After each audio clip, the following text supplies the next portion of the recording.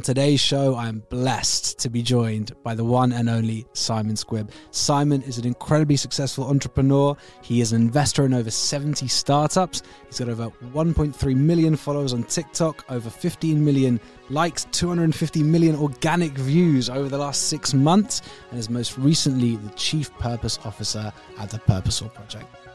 I had no choice but to make a business work, or I do not eat. Just to start, my mind is blown with that. If you can get out of bed, you can sell. Yeah, I'll exactly. go even more basic. If you can open your phone up, you can sell. Young people feel a bit lost.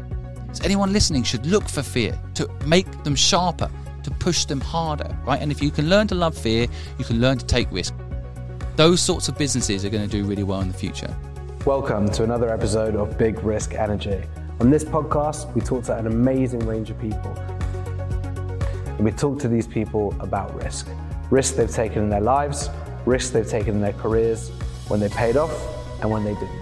Simon, thank you so much for joining me today. It's awesome to be here, and I love the whole premise of this podcast. And risk is so important, and for your listeners, I can tell them right now that risk is more important than hard work. Ooh, okay. That is a very interesting place to start off. Risk is more important than hard work. Okay, talk to me.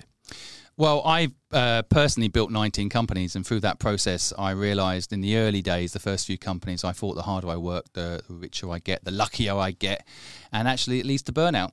That's the truth. And if working hard led to more luck, that's the saying, right? The more harder you work, the luckier you get. Mm-hmm. Then there'd be a lot of nurses in this country that should be millionaires, and they probably should be. But it's not true. It turns out after all the work I've done, the companies that have been the most successful are often the ones where I handed over the reins at the right moment to the right person or delegated. In fact, when I got the businesses to a point where I didn't need to go to the office anymore, that's when they were the most efficient and most profitable. Wow. Okay. Just to start, my mind is blown with that, because I've been one of the biggest believers in that growth mindset. Like if you work and you hustle, like you can make things happen. So out of interest, like as an entrepreneur, obviously, and we've discussed this before, you said, if you retire and you're playing golf, within, 2 rounds, you're going to be already thinking of something new. So where do you put that energy into when it's like, okay, I'm not going to just work hard for the sake of working hard? Where do you point that energy? I think it's stages in life. You have different things you should put that energy into. I mean, when you're a kid, you should put it into having fun. I mean, practically, you should just be having fun and learning by having fun. I think there comes a stage in life, like my stage, where I have a kid. I have responsibilities. So I'm not traveling around the world anymore as I was. I was at one point living in Hong Kong, living in Thailand, living in Australia, living in America, doing all these things. But now I'm based in one place because I've got a kid. And so my energy goes into the one place I live. As it happens, because I still want scale, I put all that energy into social media now. Okay. And on the risk factor, so if you're all in on taking big risks and that's your way of moving the needle, how do you manage that, mental balance of like, right, I'm all in on big risks. If none of this pays off, I've got a very, very precarious starting point. How do you manage that? We'll get into it straight away, right? This is a matrix. This is a game. And so anyone that's a gamer out there listening, if you play a game and you don't take a risk in that game, you won't learn how to play that game. You have to go out. Like I play Call of Duty, I go out there and I try a gun and it doesn't work for me. I'm not good with that gun. I get a different gun. But I get shot a few times before I realise the gun I had was no good. And then I go run around and I realise that that's not a good way to go because people pick me off with snipers and like, okay, I better do it again. Basically, you have to go out there initially, I think, and take every risk you can to learn. Right, that's why this whole mantra in startup land, which is it's good to fail, is true. No one wants to fail. I never went out there to fail, but every time I failed, I learned an incredible lesson. Every time I succeeded, I could literally put it down to luck. But the failures were actually more valuable to me than the successes, because every time I failed, I had to analyse what did I do wrong. And as long as I learned the right thing from that failure, I could go again better, stronger, faster. Wow. And I think it's such an important point, because the reality of most human beings is you need to actually make the mistake yourself. They say life's too short to make all your own mistakes. You've got to learn from others, but the most effective way of learning is your own thing, especially because there is no blueprint to right or wrong. There's just what worked for that person, what didn't work for that person, and you've got to go through it for yourself, right? Yeah, I think that's a really interesting point. I think there's some balance between the two. I think that, you don't need to drive a car off the end of a cliff to know that you're probably going to die if you do it. You just watch some footage of people that have made that mistake and right? You watch Evel Knievel jump over a mountain, you probably know what he did wrong, and you don't want to go and do the same thing and just die in the mountains. So I think that there's some balance. Good disclaimer. Yeah, I think I definitely believe that you should take risk, but I think if you can, grab as much knowledge as you can before you take that risk, but don't not take that risk while you wait for the knowledge. And because you mentioned it and I was excited to talk about it, The Matrix. Now, we just had, actually, just before you on this show, we had Natalie Ojeva, who's incredible, and she grew up in really, really bad situation in Southeast London, got involved with the wrong crowds, nearly kicked out of school at 15. She's now the youngest ever black female MBE. She's the vice president of a global tier 1 bank. She lost her brother at a young age, literally flipped the script on The Matrix. If she'd listened to the rules society had given her about what she should be, about what she's able to achieve, she would have gone one way. But she realized that if you look at the rules of the program rather than the rules of society, you can do anything. And Simon, you are a living example of that. And I think it's so important in the world where many entrepreneurs have the silver spoon. They have everything on the plate. They go to the public school. They get all the family connections. And people may assume that about you. And they would be totally wrong to do that. So for everyone listening right now, inspire them, to show them how anyone can go and achieve that, because where you've come from to where you are is incredible. Yeah, well, thank you for saying that. My story has probably been mentioned before. So, I was homeless at 15 years old. I fell out with my mother and she kicked me out of home 3 weeks after my father had died. And I suddenly found myself homeless, and instead of having 3 brothers and a mum and a dad around me, and I was on my own. And it was a pretty tough time. Even talking about it now, I still feel the emotion of it. And I think that when I look back at that time, of course, hearing it is an awful experience to lose your father and to suddenly be on the streets. But in a way, I actually look at it as I had some luck. And it's a really weird, almost, some people listening might see it as, oh, well, is he saying he was lucky his father died? Of course I'm not saying that. But I am saying that in pain comes strength. And if I hadn't had that experience, I wouldn't have found purpose. I perhaps wouldn't have been pushed to learn skills I now love, that give me the life I love. I wouldn't be happy today, I don't think, if I hadn't had that horrible experience when I was young. And I know a lot of people that didn't have that horrible experience and they became a lawyer and they're on the treadmill and they don't see their kids. They're working 60 hours a week to keep up with lifestyle inflation and pay for the houses they think are important to them and the cars they think are important to them. They didn't go to zero and realize actually what makes you happy is what you do every day. And if I hadn't had that experience at 15, I'd probably be a lawyer doing that, on the treadmill, doing what everyone else thinks I should do thing. So in that pain comes good. And I think that's the we use the word matrix, and I worry it's been a bit poisoned, that word, of recent times. I think it's become a bit of a conspiracy theory word. I don't use it in that context. I've been using the Matrix since the movie came out as a reference to how the system runs. Exactly. And I don't think it's about conspiracy theory. I always tell people I'm not a conspiracy theorist. I just follow where the money comes from. So the education system, we could spend a whole podcast just talking about that, but the education system has literally been designed to make people conform. Yes. You're not allowed to copy, for example, which literally is the fundamental building block of the human race. I saw someone over there making fire, so I copied them and now I'm warm. Do not copy is the biggest joke. And then sit down and shut up. No, do not sit down and shut up, right? If you're listening to this podcast, do not sit down and shut up. If you've got an opinion, then great. You're alive. That's voice it. If you think your opinion can make the world a better place, fucking say it.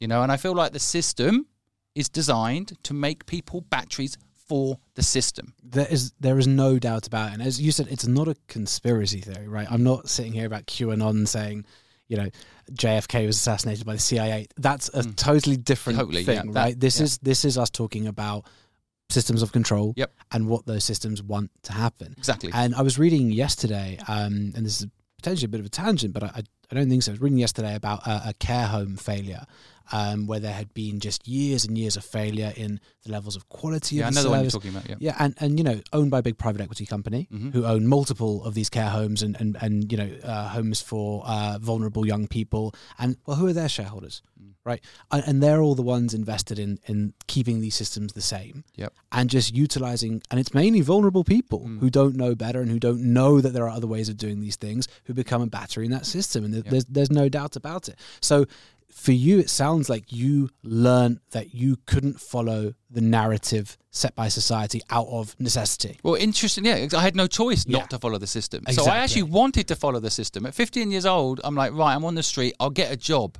I didn't have a national insurance card, which in England, for any listeners overseas, you cannot get a job without a national insurance card.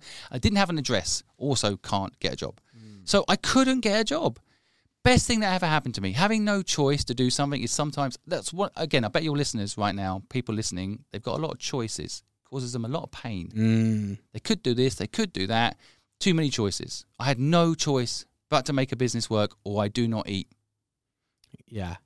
It's amazing that, you've come to that place where you can see it for what it is like that. And now I guess that's part of the passion of educating others, saying, look, you don't need to go through that pain. You don't need to be in that place of having no options other than that. Yep. If you can understand this, and that's obviously a big part of your project, is helping people understand that, you can make these decisions too. So is that where this drive comes from? Yeah, I think my drive today is to make people realize how amazing they are, how much potential they have. Their wings have been clipped by their education system, by parental expectation, by their own limiting belief system. And a big part of my drive is, I didn't realize what I was capable of doing. And at 15 years old, no one helped me. I was lonely and I didn't think I was capable of anything. And it turns out that we're incredible humans, and I was incredible, and I just didn't know it at 15 years old.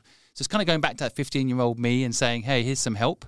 And a part of that is just, part of my street content is about, like, it's inspiring. You listen to people and you say, do you have a dream? And people have a dream. And sometimes it's not to own their own, digital company or make millions. It's literally just, I'd love to help people in this area. Or also, people have incredible aspirations. And what happens often when I ask people what is their dream, the second sentence out of their mouth is, but I don't have any money to do it. Or it's not possible right now. And when you break it down, it is possible right now. The system seems to tell you that the first thing you need to do is get a mortgage and buy a house, because that house is going to make you happy. It fucking won't make you happy. Yeah. Right? Take it from someone that's got a big house. That thing does not make me happy. You can only be in one room at a time. Exactly. Anyway, right? And actually it just annoys me. It has to be kept clean. Very annoying. And I think that people don't realise that the system is out there trying to sell you things that ultimately makes them money. If you get a mortgage, the banks make money. This is it. And, if the bank's selling you it, there's only one winner. And it's not some guy sitting there conspiracy theory. It's just like, people are sitting there in businesses saying, how can we make money out of people, right? So the credit rating systems, I'm shocked how these things manipulate people. I know people living their life to get their credit rating up, right? These are privately owned companies manipulating us to get a credit card because we're told we need a credit rating. It's all created. We created our own prison. Yeah. And this isn't, again, about conspiracy theory. It's just understand how everybody is trying to sell you something, and how you're being manipulated to do a certain thing that might not necessarily be what you're meant to do. And I'm just really saying to people, look deep inside. What are you meant to do? You know, whatever it is, gardening, painting, making someone laugh. These are all possible to make a living out of. You've been told that these things are not possible to make a living out of, and you should go work in Sainsbury's stacking shelves because that's the safe bet. It's not the safe bet. Yeah, absolutely. When you look at the amount of redundancies happening right now, it's anything but a safe bet. Exactly. And it's interesting, the whole idea of the, detached house with a picket fence and the 2.3 kids, that was marketing done after World War II to try and reboost economies and get people buying again. But this is literally just a construct being sold to people. Yeah. And I think because the reality of, and I have so much, faith in the young generation, but also worry because they are the ones growing up with constant advertising, consumerism, everything going to them non-stop.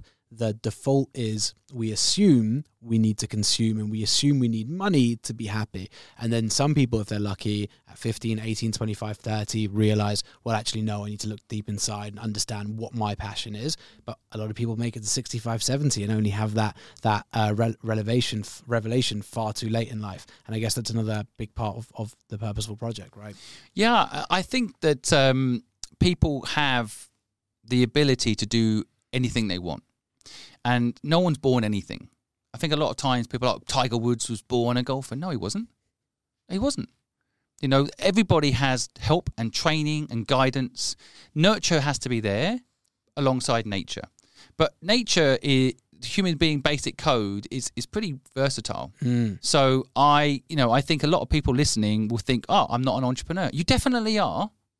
Whatever you think you're not one, because maybe you watch Steve Jobs on stage and you think you can't do that. But there's the Wozniak behind that's doing the programming. There's the accountant that ran the finance and the investor that supported Apple to make it happen. There's a place for everybody in that ecosystem. And I think that what I really hate is when people are told that they can't do something. Yeah.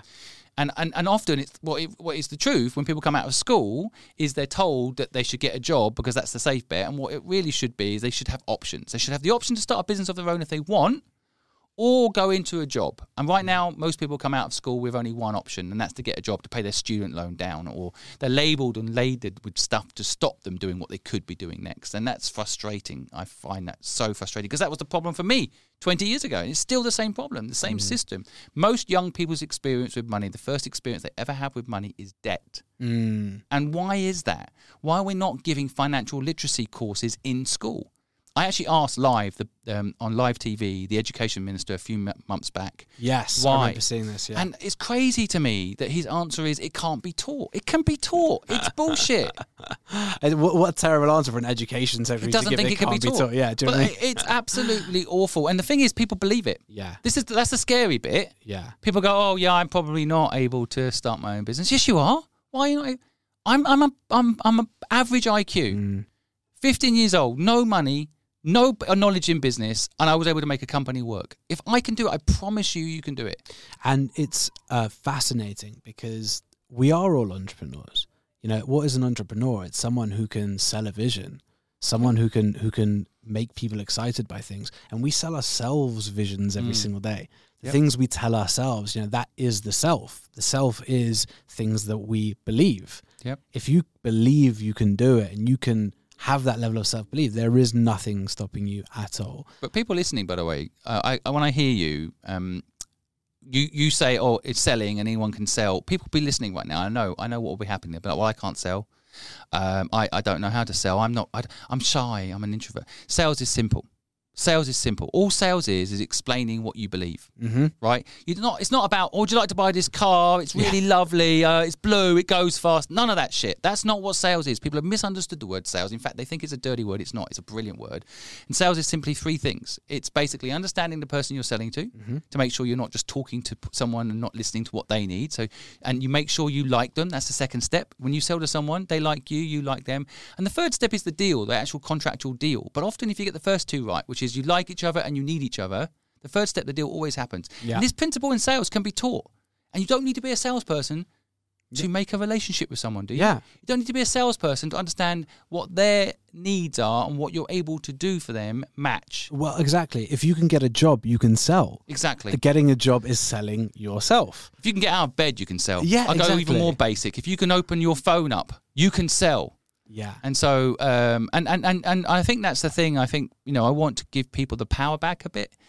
You're still going to have to play inside the game because we haven't figured out how to get out of this matrix. So you do have to play within the game, but you can set the game rules. Yeah, I think that for me, the only way to get out of the matrix is to take control of your own life. Like you can't change the system, but you can change your position in the system, and you can also change your interactions with other people in the system as well. I'm quite hopeful there's some system changes coming that will give people the ability to change the system. Okay, such as decentralization, for example. We look at businesses like Google and Facebook even, and maybe lately with ChatGPT and some changes, things are shifting a bit. But I think that communities owning businesses is the future. So something like Google, if I said to everybody here, right, if there's 20 million people listening, I said, look, 20 million people, I'll share the revenue with 20 million people. Instead of 6 billion going to shareholders, I'll give the 6 billion to us. All you have to do is promise me you'll only use my search engine and not Google. Right? So when you're going to search, stop using Google, use our search engine, and I'll share the money with you. Those sorts of businesses are going to do really well in the future. They're going to topple the big companies. Yeah, and when you look at like DAOs, for example, I think they're setting some really interesting technology to facilitate that. Yep. But again, in the same way when we say, well, who owns the private equity companies? Most of these DAOs, most of these things are, again, being funded by the same people. So there is that issue of... Well, again, I think that's true, but it's learning to leverage the system. So you don't have to build a business taking venture funding. Yep. And so, it's probably not advisable that you do if you want to have a peaceful life either. Well, I mean, yeah, there's that argument, but there's also, I mean, sometimes when I say to people, because I'm an angel investor like you, so I invest in businesses, and sometimes I say to people, when you get an investor, if you're not careful, you get the wrong investor for sure. They end up being your boss. Yeah. So do you want a boss? Or why not just build the business from revenue? Or, do it a bit slower. Yes, but then you can control it and you cannot be manipulated by the system. Or accept that the system is going to manipulate you. Just make sure you get in bed with people that are on the same page as you as far as what the manipulation is. Yes, and once you realize the game, you realize that you can play it as well. And that's the thing. Like, I've taken venture backing before, but because I know the beast, it's like, well, I know how this works, and I know what the risks are, and I know where it might go. But if you go into that game unknowingly, that's when it could really play you. But also, you are right. People talk about angel investors. There are devil investors as well. Of course. And if you've ever had to deal with them, that can be, far worse than not raising investment at all. Really, really interesting. I want to go back to something we mentioned at the start, which is the idea of luck and how people can build luck into their lives, how people have a relationship with it. You mentioned that, you see now what happened to you at 15 years old was luck in a way. How do you think luck has played a part in your life? So I have a formula for hacking luck, which took me a decade to figure out. And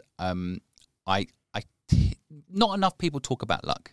I think a lot of the time it's almost like a dirty word. If you're a successful entrepreneur and someone says you were lucky, it's almost an insult, right? Someone says it to me, I say, absolutely, I was. I would not have made it if I hadn't had some luck. But it turns out there's a formula to luck. And the thing I think that people don't really accept is, so the structure of luck is like this. There's 3 steps to hacking luck. One element of it is first to understand how luck works. Luck isn't just random.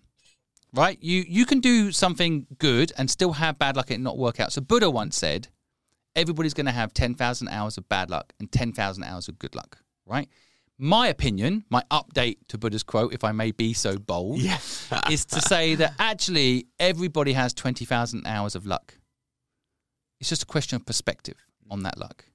Right? So the people I've interviewed in my podcast, I've noticed one kind of common trend is they're quite optimistic. People are quite optimistic. COVID came, it was really tough, but we changed our business, now it's doubled. I got sick, I realised actually I should have people in to help me, I brought them in, and now I'm better, and the business is doing even better than it ever had done before. Whatever the bad thing that happened to them, they eventually, and it's not always easy at the time, like at 15 years old, I cried a lot. I wasn't like at the time saying, this is great luck. I'm so happy to be here on my own in the streets. Of course not. But I think over time, every bit of bad luck has some silver lining, I guess is one way people put it, right?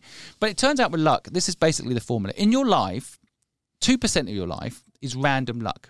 You cannot influence it. And that's why quotes like the harder you work, the luckier you get really annoy me, because people will throw that at me and they'll say preparation meets whatever the other one is, right? And I'll be like, well, okay, where you were born makes a huge difference, right? So what did you do in the womb to hustle so fucking hard to get born in England or born in America? What did you do exactly? I was pulling the umbilical cord. Well, that's what I mean, what did you actually do to get this, incredible piece of luck to be born in a country that gives you an education and all these other things, right? So, people need to drop that a little bit, because 2% of your life is luck. But now here's the really interesting thing. The 2% luck, if it's bad luck in the 2%, ironically, it can give you good luck later. An example would be like Mike Tyson, born into the ghetto of America and, growing up fighting and surviving, turns out to be a world champion boxer.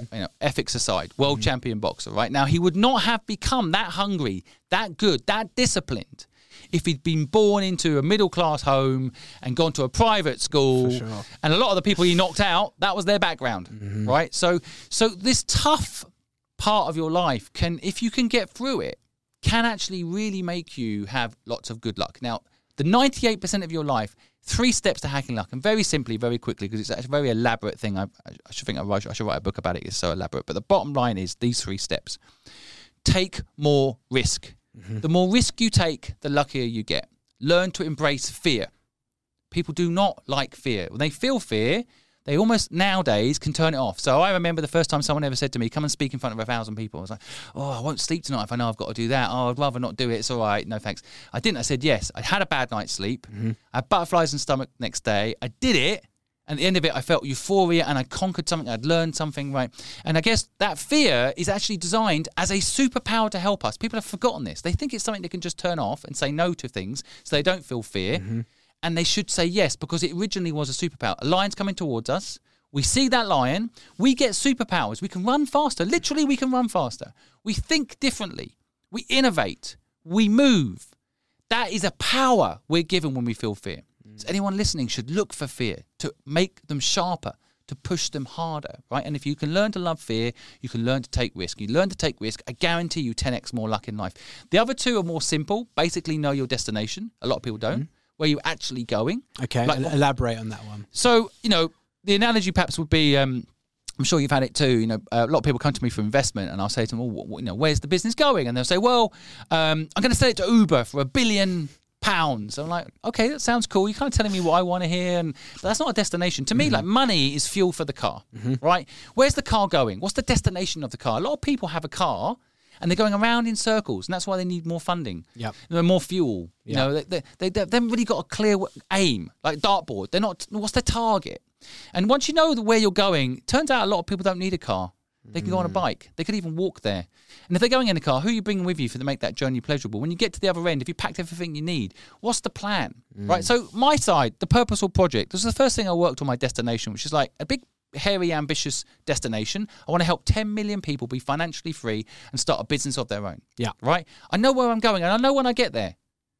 But I bet your listeners right now don't know what their destination. Ask yourself right now if you're listening. Write down your destination or post it under this podcast right now. I think it's one of the most important things that people can do. And it's one of the, again, goes back to fear. It's one of the scariest things that people will ever do, because then you're really facing what the voice inside says. And it can be so difficult when you're 6 years into a career as a lawyer and you're on that ladder, but there's that thing inside you saying, if I really listened to myself right now, I would be so upset because the direction I want to be going in is totally different to the one that my life is pointing in right now. So you're right. If you want to, grasp it and really take the bull by the horns, you've got to do that. It's also manifestation, you see. There's an element of if you say it, then you'll be looking out for all the things to make that happen. Whereas if you don't say it, and what a lot of people do, and again, I'm leveraging a friend of mine who's a lawyer. He did have when he was younger a destination, and then as he got into his job, he changed his destination from being something quite altruistic and good for society and helping people to I want to own a home in New York as well as London, and I would love to own a yacht. And suddenly their aim becomes things that end up owning them, right? So that's the trap that people fall into. They think their direction is I want to own a home. That is not a purpose. Right, that's a basic human right, by the way. That homelessness has been created by us in modern society. 250,000 homeless people. That didn't happen when we were tribal. There was no one in our tribe we'd leave out in the street all night to freeze. Yeah, that's not how we created that through this economic structure of own a home, own a car, blah blah blah. I've closed my door. I'm all right. My neighbour's electricity's gone off. Not my problem. I'm all right. We've forgotten we're tribal. But that aside, I think the way that I think people, the third step to luck, that is really important. So you've got the take risk, lean into fear. You've got the know your destination, and then the final thing is quite a delicate thing to talk about, but basically persistence. Now I have closed companies, and you can argue I wasn't persistent because I closed that company, but I knew that my core mission was still persistent, but I was just giving up on the idea that I had. That's quite important. I don't think people should stay at something for the sake of staying at something. But I do think persistence is quite important. And the best way of me explaining persistence is through a sales analogy. So I think it was Harvard did a study on the top 10% of salespeople in the world. These are the best people. And on average, top 10% would contact someone 5 times before they give up. So they might send them an email, a follow-up email, wait a while, another email, maybe do a phone call, voice message if they're really proactive, and then maybe send them some material or wait a month and contact them again. And I have been in sales meetings where someone said to me, oh, they don't want our services. And did they tell you they don't want our services? No, they just didn't reply. I'm like, that does not mean they don't want it. It turns out the top 1% of the 10% do something very different. Turns out I'm also one of these people I didn't know. So when I started my agency business, Fluid, I wrote down the 50 companies I wanted to work with, right? Part of my destination, these 50 companies. And I then spent 9 years contacting those companies every single month somehow, whether it was like, Happy Chinese New Year, which wasn't necessarily relevant to them, or it was Merry Christmas, of course, or it was like Happy Birthday, or it was a bit of whatever you could get. Whatever. Right? Every month, I found a reason to say hello. I remember contacting BMW when Tesla was just launching and saying, have you seen what this company's doing? And like they're going battery tech, and what are you doing there? And they're like, replying to me like, that's really interesting. Thanks for sending that article to us. I don't know if that ended up BMW creating electric vehicles, or whether they would have done it anyway. But the point I'm trying to make here is terrifying to know BMW didn't have Tesla on the map. Do you know what I mean? Yeah. Well. You'll be surprised how many people didn't have Tesla on the map. But I think the point I'm making is that persistence. The final company ticked on that list of 50 9 years from the time I started contacting them to the time they closed as my client. 9 years, and people aren't persistent enough. They're not willing to do delayed gratification. Yes, it's crucial, right? It's crucial, and I think those are the 3 elements of ensuring more luck in your life. That's amazing. Thank you so much for that. That's really, really fascinating. And that persistence point is great. And I think it's something which we suffer with as a species on a day-to-day basis. We're so used to instant gratification, instant dopamine hit. People biologically are supposed to develop dopamine release over time and earn it through different things. Now we are geared up as a society to get it instantly, and people don't want to put in that graph. People don't want to put in that time. And I think there's a way to hack this. Again, I don't think there's anything wrong with wanting a dopamine hit. I think I'm personally a bit addicted to dopamine, and I embrace it. So why don't you learn to leverage it? So I, for example, post on social media every day. And so I get my little dopamine hit, but I'm leveraging that hit for a bigger purpose. Yeah. I'm leveraging that hit. It's not dopamine for dopamine. Yeah, it's like having a coffee. Yeah. To me, it's like having a coffee. I accept that it's got caffeine in it, and I drink it and I enjoy it. I have moderation. That's probably important. But I'm not having a coffee because I know it's got caffeine in it. I understand it's got caffeine in it. Just don't have a second one because of caffeine making you do it. But do use the system. Why not?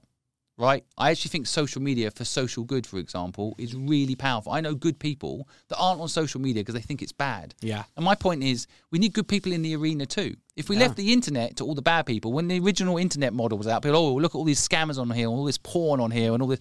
And if we'd left it to those people, all the things the internet does do for good wouldn't have happened. For sure. So we kind of need to not have it shut off. I think good people need to use it as social good. Yes. Yeah, and it's really interesting. And you mentioned it before, ChatGPT is something which I know that you're passionate about. You speak about it a lot, and totally get the point that if you try and resist it, you'll probably be left behind. Yep. Right? You need to understand how to utilize this. One thing, and this is the other side of the matrix, but I don't know if you know this about me, but I really believe we do live in a simulation. I believe that it's getting harder and harder to deny that just because technological capability is getting there. For example, if we were let's say we're in a metaverse environment, state-of-the-art graphics, let's say a full virtual reality environment where, graphics are the best they can be, and you have 1,000 avatars to interact with. And some of those are real people, and some of those are utilizing conversational AI like a ChatGPT. There's no way I can know who's real and who's not. Right. And I think as we start to see that more and more, I think you can figure out who's real and who's not, even in this matrix that we're in now. I think you can actually see. Yeah. If you think about it, it's the people who are in control. Right. Yes. So they're the people. They're the people playing the game, and we're all NPCs. Is that right? Yeah. NPCs? Non-playable characters. So. No. See, I feel like I know. I feel like I'm not an NPC, but they are out there. No. You probably are. And so am I. But there's nothing wrong with that, by the way. Once you accept what you are, you can play the game as well. Yeah. There's plenty of NPCs that go out there and do crazy shit. Right? Absolutely. I think even in games, if you play, I play a bit of games myself. So, if you play Grand Theft Auto, some of those characters do some wild stuff, but I think, I think sometimes with the simulation thing, people lose it a bit because they think it suddenly sounds again like conspiracy theories. And the way, I actually wrote about this 10 years ago, but before anyone else was talking about it, I like to feel, I wrote a blog on LinkedIn about how we're living in the Matrix. Okay. And then about a year later, Elon Musk started talking about it, and next thing you know, we're all talking about it. But I believe that we all get downloaded the same bit of knowledge. 100,000 people get the same knowledge at once. So you probably got downloaded this point about the Matrix same time as I did to see what we would do with it, right? But the way that I think the listeners might appreciate it being explained is there's kind of 3 scenarios that are going to play out in human race in the next 500 years. Now, let's say, first of all, the timeline where we are today is true, and we are not in a simulation. Let's just pretend that for a minute, right? And if anyone's tried Oculus or any of this technology we presently got, which is virtual reality technology, you can put that Oculus on, and I've been on the roller coaster ride and I've fallen over. I think it's real, right? So in 50 years, from ping pong, 50 years is not a long time. Exactly. To this virtual headset that makes my brain think I'm on a roller coaster ride, that my body reacts and I fall off it. Yeah. Right? In 50 years. So just imagine where we're going to be in 500 years. Exactly. Right? And that's where I'm coming from. Yeah, so I think that to try to make people relate to what you're saying, because I'm also a believer of what you're talking about, but I think people can't comprehend it. But it's like going back to a cowboy 100 years ago and saying, you know what, there's all these Facebook messages flying around your face right now, and likes and comments, but you need this special magical little portal called an iPhone. Yeah, they're locking you up. If you tell them that, they're totally mental. Yeah. So I think, but I think the theory is, for those that are listening, 500 years from now, we will definitely have, whatever you're looking at, whatever you're listening to this podcast on right now, this will all be a simulation in 500 years from now. I think that's a reasonable statement. Yeah. How can it not be? It's based on where technology... Exactly. So there's 3 scenarios for the human race. 500 years from now, we will be able to create the simulation we're in now, or the human race has been wiped out. That's the second version. Or the third version is what you're talking about. It's already 500 years from now, and this simulation is that exact thing created 500 years from now. Yeah. And the thing is, you have to believe if the technology allows it to happen, then it's probably happened. Exactly. Right? And we can just see in this version of the simulation, we're just discovering this technology. Now, where I think your points 1 and 2 might contravene is I can handle the idea that we're in a simulation. I can handle not being real. It doesn't make a difference to my life, right? I can still do the same things. If anything, it's freeing. It helps exactly. It's a game. Exactly. Yeah. It's liberating because it's like, okay, well, this is a program. This is how the program works. Therefore, I can do whatever the fuck I want within the program. Yep. However, I don't think most people can hack it. And when I think maybe in 5 years' time, we get to a stage where people can no longer differentiate between this is real, this isn't real, I think we do risk a crisis of consciousness where people are just losing their shit because they can't handle that fact. I think people need to start gearing up towards it. I'm a total optimist, and that's where my, okayness with being in a simulation comes from. But I think this is going to actually be it's strange to say, but a real challenge in society in a few years' time. Well, it's already happening. What you're talking about there. That's why young people feel a bit lost, and there's a lack of definition about like what is life about. And I think that comes from a little bit of questioning of the existing system. So, I mean, I quite like targets. I quite like rules. What's my rule within this game? I like rules. So, I can understand how people might feel if there's suddenly no rules. So I think that's why you need to figure out who you are and what rules will work for you. You need to make your own rules. That's all we're saying, I think, with this simulation concept. It's like not enough, but that comes to education. Yes. And when our existing education system is training people to be, basically follow the system, follow, one size fits all, I think people come out the other end lost, even with that system, because it doesn't work for everybody. Memorization only works for a certain type of intellect. Right? So if the whole school system is geared up around memorization, which it is, that's why you have so many people disenfranchised and lost and ending up in jobs they don't hate for the rest of their lives. Yeah.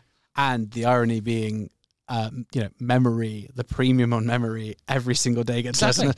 What premium is there on memory? Yeah. Or being able to recall knowledge where I can get it quicker through technology. Only when someone does a general knowledge quiz do I feel like an idiot. Otherwise, I feel I know what I'm talking about, But I don't really want to win general knowledge. Exactly. Outside of a pub quiz, I don't need to win a pub quiz, and I'm fine that I'm an idiot in those environments. 100%. All right. We could do this for so long, but I've got 5 questions, not quick fire, that I ask everyone I want to ask you. Single biggest risk you've taken and what happened? So I signed a deal. No, I take that back. I did a deal. No contract, no terms, no promise either way what we would do for each other in that contract, and got married. Nice. Okay. And I committed to one woman, and for 20 years we've been married, and it's not been easy. It's my biggest achievement. And she has literally helped me be a better person, And I am so grateful. It's my biggest risk, though. I think it's one of those options you close off to yourself, don't you? And I'm sure a lot of people listening know what I mean. It's like, okay, one person for the rest of my life. Yeah. And I am so glad that I've had this deep relationship with someone. Again, it's not been easy, and I don't want to pretend that my marriage is perfect. But, at the end of the day, I'm really proud of it. It's the biggest risk I think I've taken. It's just being committed to one person and totally dedicating myself to that one person.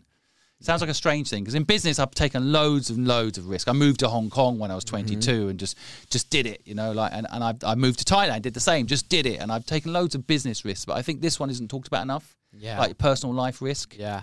In the context, I wouldn't be successful today if I hadn't taken that risk. By the way, I was going to ask, because that's one thing which a lot of married people I speak to say, without a doubt, they would not be where they are today if they didn't have that stability. 100% I wouldn't be. Yeah. No doubt about it. Yeah. She helped me in every respect, and I think anyone listening, the most important deal you'll ever do is who you surround yourself with. Mm-hmm. The partner that you pick in life, doesn't, married or not, will have a huge impact on your frame of mind and your life. Yes. My wife basically has always let me do what I want to do. She's always let me take risk. She's always let me have a crazy destination, and she's always let me be persistent, even if it means I'm not meeting her for dinner tonight when she expects me to, right? If anyone breaks those three elements for me, now I know them. Yeah. I didn't know them when I met her, right? And what I realized looking back is, thank God that she let me do those three things, to take all the risk that I took to have the life I now have. Yeah. Right? So you've got to make sure that person in your life has your best interests at heart, aligns with your moral code, and then invest in that relationship. Don't be a lazy fucker. Yes. Put some time in. Make them happy every day. Yeah. Adjust. You do change. Yeah. I've changed. Yeah. You change with each other. And I think it's one of the most difficult things for people like us, or more realistically, the people who decide to partner with us. Right. That it's a difficult thing for them, because totally. the reality of, having the same mindset that we do is it's ever evolving, right? And a big part of being with us is realizing you have to be without us at times. And it's difficult. And I think it takes so much strength from our partners to be able to let that person grow. Yeah. It's a scary thing for a lot of people to give someone who they're so dependent on in many ways independence. Yeah. If you're not there at dinner, that's a big problem, isn't it? Yeah. So I have a hack for that, by the way. I hired my wife. And then she gets to work with me and do all the stuff with me. And in the end, she became my boss, kind of. Yeah. I mean, that's a great way of doing it, to be fair. That's really good actionable insight as well, and actual advice. Okay, cool. My next one for you is, and maybe you answered it with the last question, so I'll press you for another, but what are you proudest of? I'm pretty proud of realizing how important purpose is, and now having a business that's very purposeful. So I really like the selflessness of my present business. And it's the first time I've been selfless. All my businesses in the past are about building up a brand for myself that I can sell and make lots of money. And there's nothing wrong with that. People listening, please do it. But I'm really proud of the fact that I am now building something that isn't about me. And I'm actually genuinely, even my social media popularity, I'm using to lift other people up. And I'm very proud of that. I think I'm pretty excited by it too. And I think it's, again, using social media for social good. I really want to push that. I would say pioneer it. I'm taking it from other people that are pioneering it, but push it. So I'm quite proud of that narrative on our business. Yeah, it's incredible. And I say this genuinely as well, Simon. Like, there's a lot of people in this space who have great intentions, but they're still doing it for that personal gain. As you said, there's nothing wrong with that. But genuinely, everything you're doing with the Purposeful Project, I know how much money and time and energy and emotion you've invested into this. You're not taking anything out of it. This is genuinely a selfless act, as you said, and it's incredible to see it. It's not, again, I don't think people just coming across your content without knowing, they wouldn't necessarily appreciate that, right? It's not in every bit of content, but I think it's such an important thing to know, is like, this is coming from the best place. And I know that you went through a period of getting a lot of hate online and people questioning intentions, which is so misguided, but you've persevered through. That's a whole separate thing. I think is fascinating. It's the first business I've ever built where it is about helping other people. And I found that I got more hate than when I was building a business just to make me rich. A really, really strange phenomenon. And then I've got a friend who who's had a similar experience, and he basically left JP Morgan, a multi-million pound a year job, and went and opened up a homeless shelter. And he has 3 kids, so he had to basically earn money. So when he structured up this new homeless shelter, he did it through sponsors and partners. Very clever guy, managed to bring in loads of money. He helps 200 homeless people a month with his charity, but pays himself £100,000 a year to feed him and his family and live the way he would like to live. He gets so much hate for paying himself £100,000. I'd rather have him paid whatever JP Morgan was paying him to help society than do what he was doing at JP Morgan, which you could argue was not good for society, whether it was or wasn't. But the point is, I think that's a fair argument. I don't understand why people that are doing damage to society somehow can and I don't want to categorize everybody in this case, but bankers, let's say, get paid tens of millions to fuck up the economy, destroy everybody's lives, and we're like, well, good for you, mate. You walked away. The big short guy, walked away with 60 million, screwing everybody, but he made 60 million. And then when he shows his shit on social media, he's getting all these likes and loves, and you're well done, mate. You're rich. That is the wrong narrative in society. We should be paying people that do good more. Mm-hmm. Now, I deliberately set out the last 3 years. I've helped thousands of people. Maybe more than thousands, but I say humbly thousands, and I've never charged anybody for help, and I never intend to charge people for help. However, here's a really interesting phenomenon. This just recently happened to me. I'm now making money, right? I'm making money on my social media. Someone paid me £10,000 last week just to have an hour with me. Nice. Right? Now, this is the phenomenon. What did you have to do in that hour? I'll probably have to draw you out a picture for that. But mentorship, for the record, in case it goes viral and people suggest other stuff. But what I'm trying to get to here is that what I discovered is something really, really important, I think.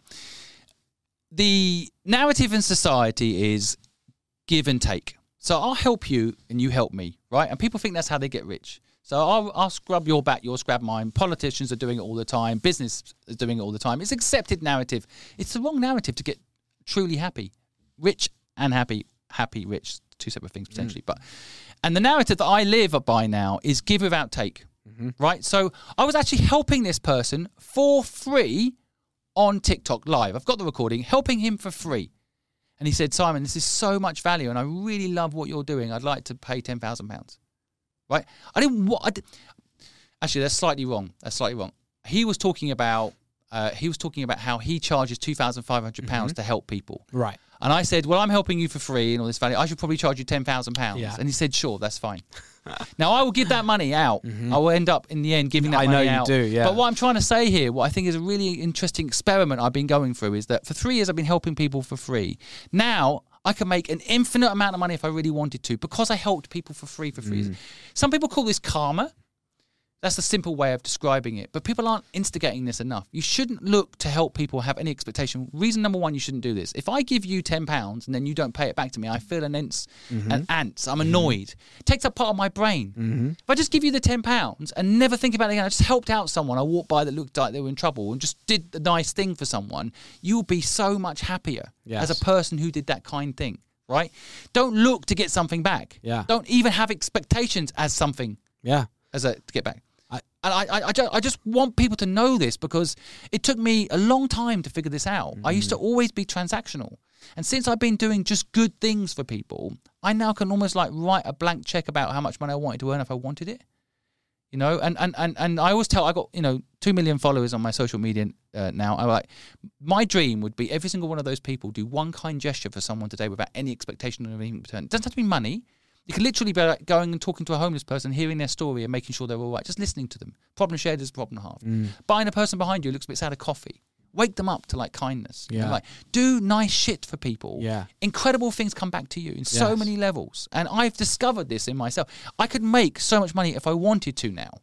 Because for 3 years, I haven't looked to make money out of people. Yeah. It's incredible. I mean, so many amazing things in what you've just said. But I think one of the most amazing things about the human body is we talk about dopamine. We reward ourselves when we help others. When we help other people, our body gives us dopamine. It's literally natural to help others, and the system does tell you not to do it, and it gives you other ways. Well, media will also freak you out into thinking if I helped a homeless person and gave them my spare room, I'd get stabbed in the night. Because one time it happened 10 years ago randomly. You know, exactly. But so we work on Brick Lane, and the other day I was walking past Pratt, and I overheard I assume was a homeless guy asking people for a hot chocolate. And I didn't walk past him. He didn't see me, but I overheard it, went into Pret, gave him a hot chocolate. And he wasn't expecting it, obviously, because you didn't know that I'd heard him. And the look on his face when I tapped him on the shoulder and gave it to him, he was in disbelief.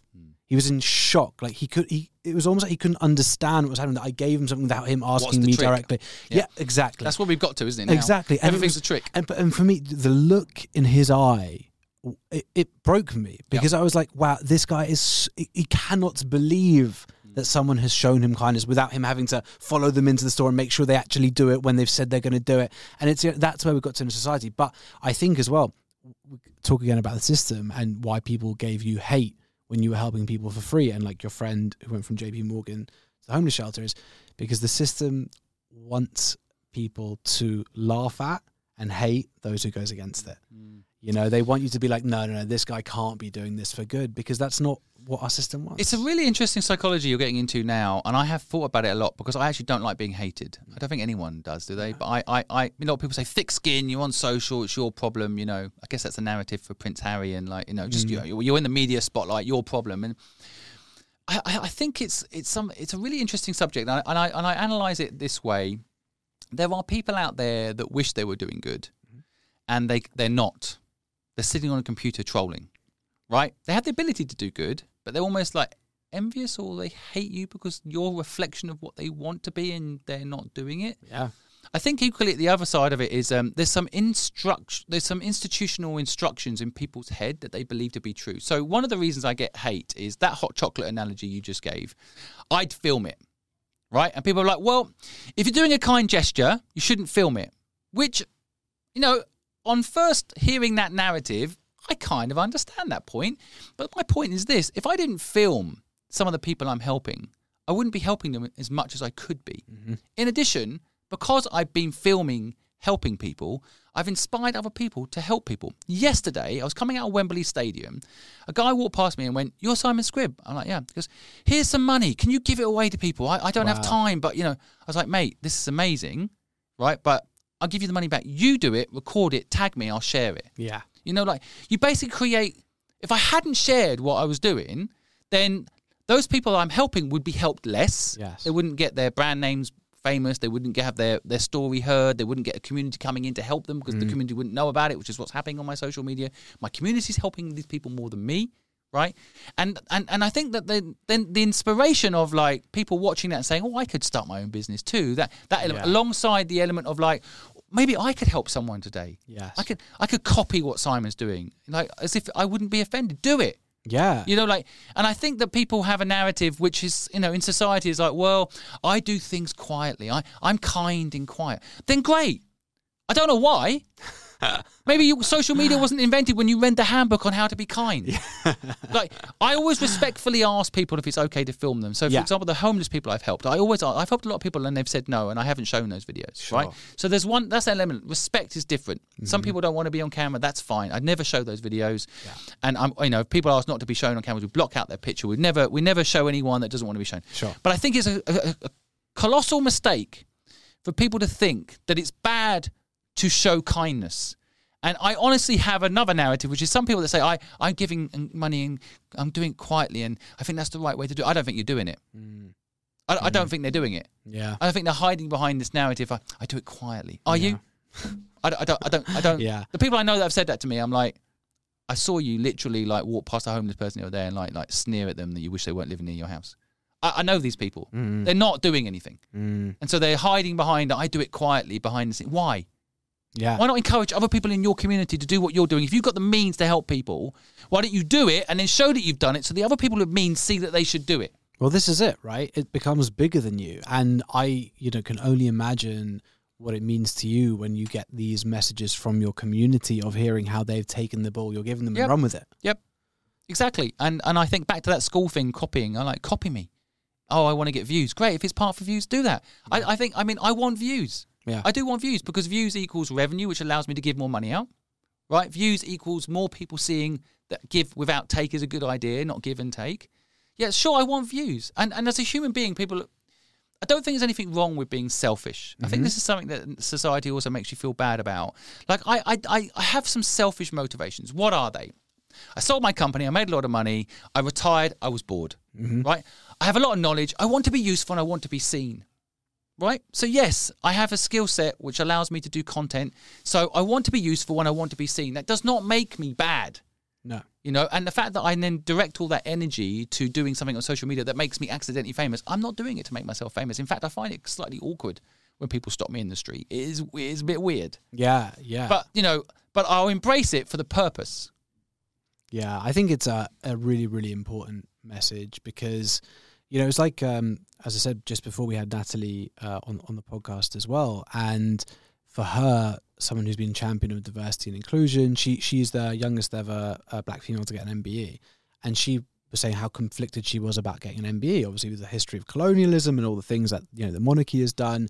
But for her, she was like, no, I'm going to do that because I want to open those doors. I want people to see it. And she was willing to go against something which maybe in first glance, she was like, I don't know. It doesn't fit my moral code. 100%. But because of the impact of that and what it's going to show other people what they can achieve, and when it's bigger than you, sometimes you're actually going to say, well, do you know what? I'm going to do it for that purpose rather than for what it feels to me in that moment. Totally. I mean, I remember when I started filming Being Kind to People, it did initially feel not me. I am English. Yeah. I mean, there's two things that I do that I think traditionally I'm English wouldn't do. I don't talk about how much money I've got, and now I do. And I find that very weird because it's not English to say I've got money. Yeah.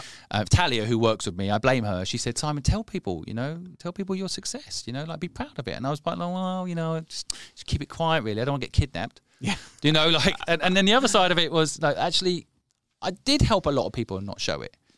But I feel like we're not leveraging the tools that are out there to help us. We're not playing the game properly. Yeah, totally. All right. My next question for you is there anything you would do differently? So I guess in my early business career, I was so desperate to survive and do well that I feel like my moral compass was off. So I had kind of a winner takes all mentality in business. My competition was all about destroying them. And, in business, I did a few things in the early years of my career. If I look back, I was competing against another gardening company and I sabotaged their equipment. And, I did things that I thought were about the narrative that I was sold, which is about, it's about winning. It's about they try to take you out, you take them out first. And it took me a long time because I was so desperate, I think, at 15, and it was all about survival, right? Yeah. I think that narrative went on a bit long, and I should have readjusted my moral code. But for up until about, I think, 22, 23, I was just about fight, survive. And then I did a few things in business that I wasn't that proud of, and I didn't need to do them. I just fought so hard to be the winner in gardening, or I had to run an accommodation company, or whatever it was. I was like, smash the competition and win.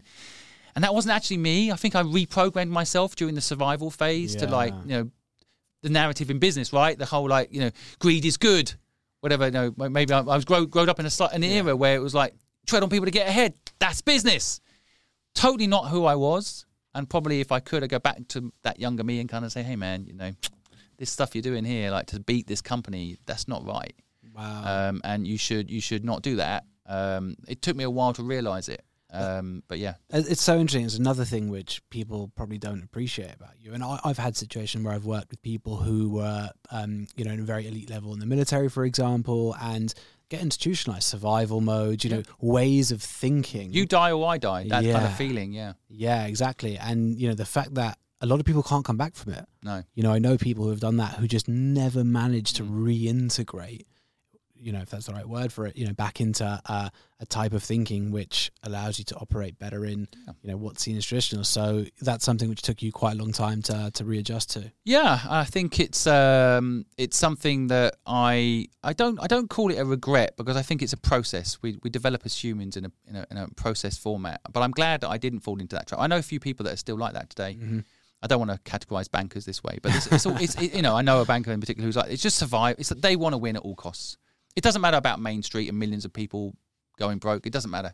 They will make 100 million. Yeah. And I'm so glad I woke up from that. But it took me 7 years to deprogram myself from that mindset. And again, society almost builds it in as it's you dog eat dog, whatever. There's so many sayings that are around it, right? It's if you survival of the fittest, and you've got to tread on people to get ahead. All of that is a lie. But I bought into it for way too long. Yeah. I'm glad I've changed. Okay. Second last question for you. What does it take to be successful? What does it take to be successful? I have thought about this a lot. And I think luck plays a part. But beyond that, it turns out it's basically a framing of mind. So most people want something and they want it so badly, but they don't need it. And so if you don't need it, turns out you don't do it. So I want to get fit. Do I need to get fit? I could probably get away with it, right? So what I notice, like people in their 30s and 40s who get really fit, often you ask them, well, why suddenly you got fit? What happened? They had a health scare. So what happens is someone says, if you keep eating like that, you're going to die. And they're like, shit. And they stop eating like that and they exercise and they turn their lives around because suddenly it was no longer a want, it's a need. If they don't do it, they're going to die. You need it. You need to take your want and make it a need. Wanting is not enough. Doesn't matter how hungry you are, you will not keep going. And I think if you can make your want a need, and one way to do it, and the way I've done it, is have a purpose. You know, like for example, nurses, I mean, they're going on strike for the first time in 150 years. You have to understand the mentality of how hard these people work. A nurse will go to work even if she's sick to help people, right? And there's nurses right now at the food banks and struggling to pay rent. They're still going to work, right? Because they know if they don't, someone will die, potentially. So there's an element there that, you know, they need to go to work. And people, that's the secret to success. You need to make your want a need. Amazing. That's a fucking great answer. All right. I mean, as I said, we could do this for hours, but my last question for you for today. 15-year-old Simon walks in the room right now. What are you going to tell him? Well, I'd probably say this is the best thing that's ever happened to you, and give him a big hug. And you know, it might not feel like it right now, but you're going to be 40, married to someone you love, being able to do something to help other people, and you're going to feel fulfilled and happy. You're going to be able to sit on a podcast with a brilliant entrepreneur and tell him your story, and he's going to sit at the opposite and smile at you and be proud of you. And just, you know, keep going, man. You'll be fine. Simon, thank you so much for coming on. Anything you want to plug? No, if anyone wants to start a business, and everybody on this podcast listening should want to start a business, then we have the free resources to help you do it. We'll never charge you for help at purposefulproject.com. Come and check it out. And if you want any help, we'll be there to help you. You're a legend. Thank you so much, mate. Thank you.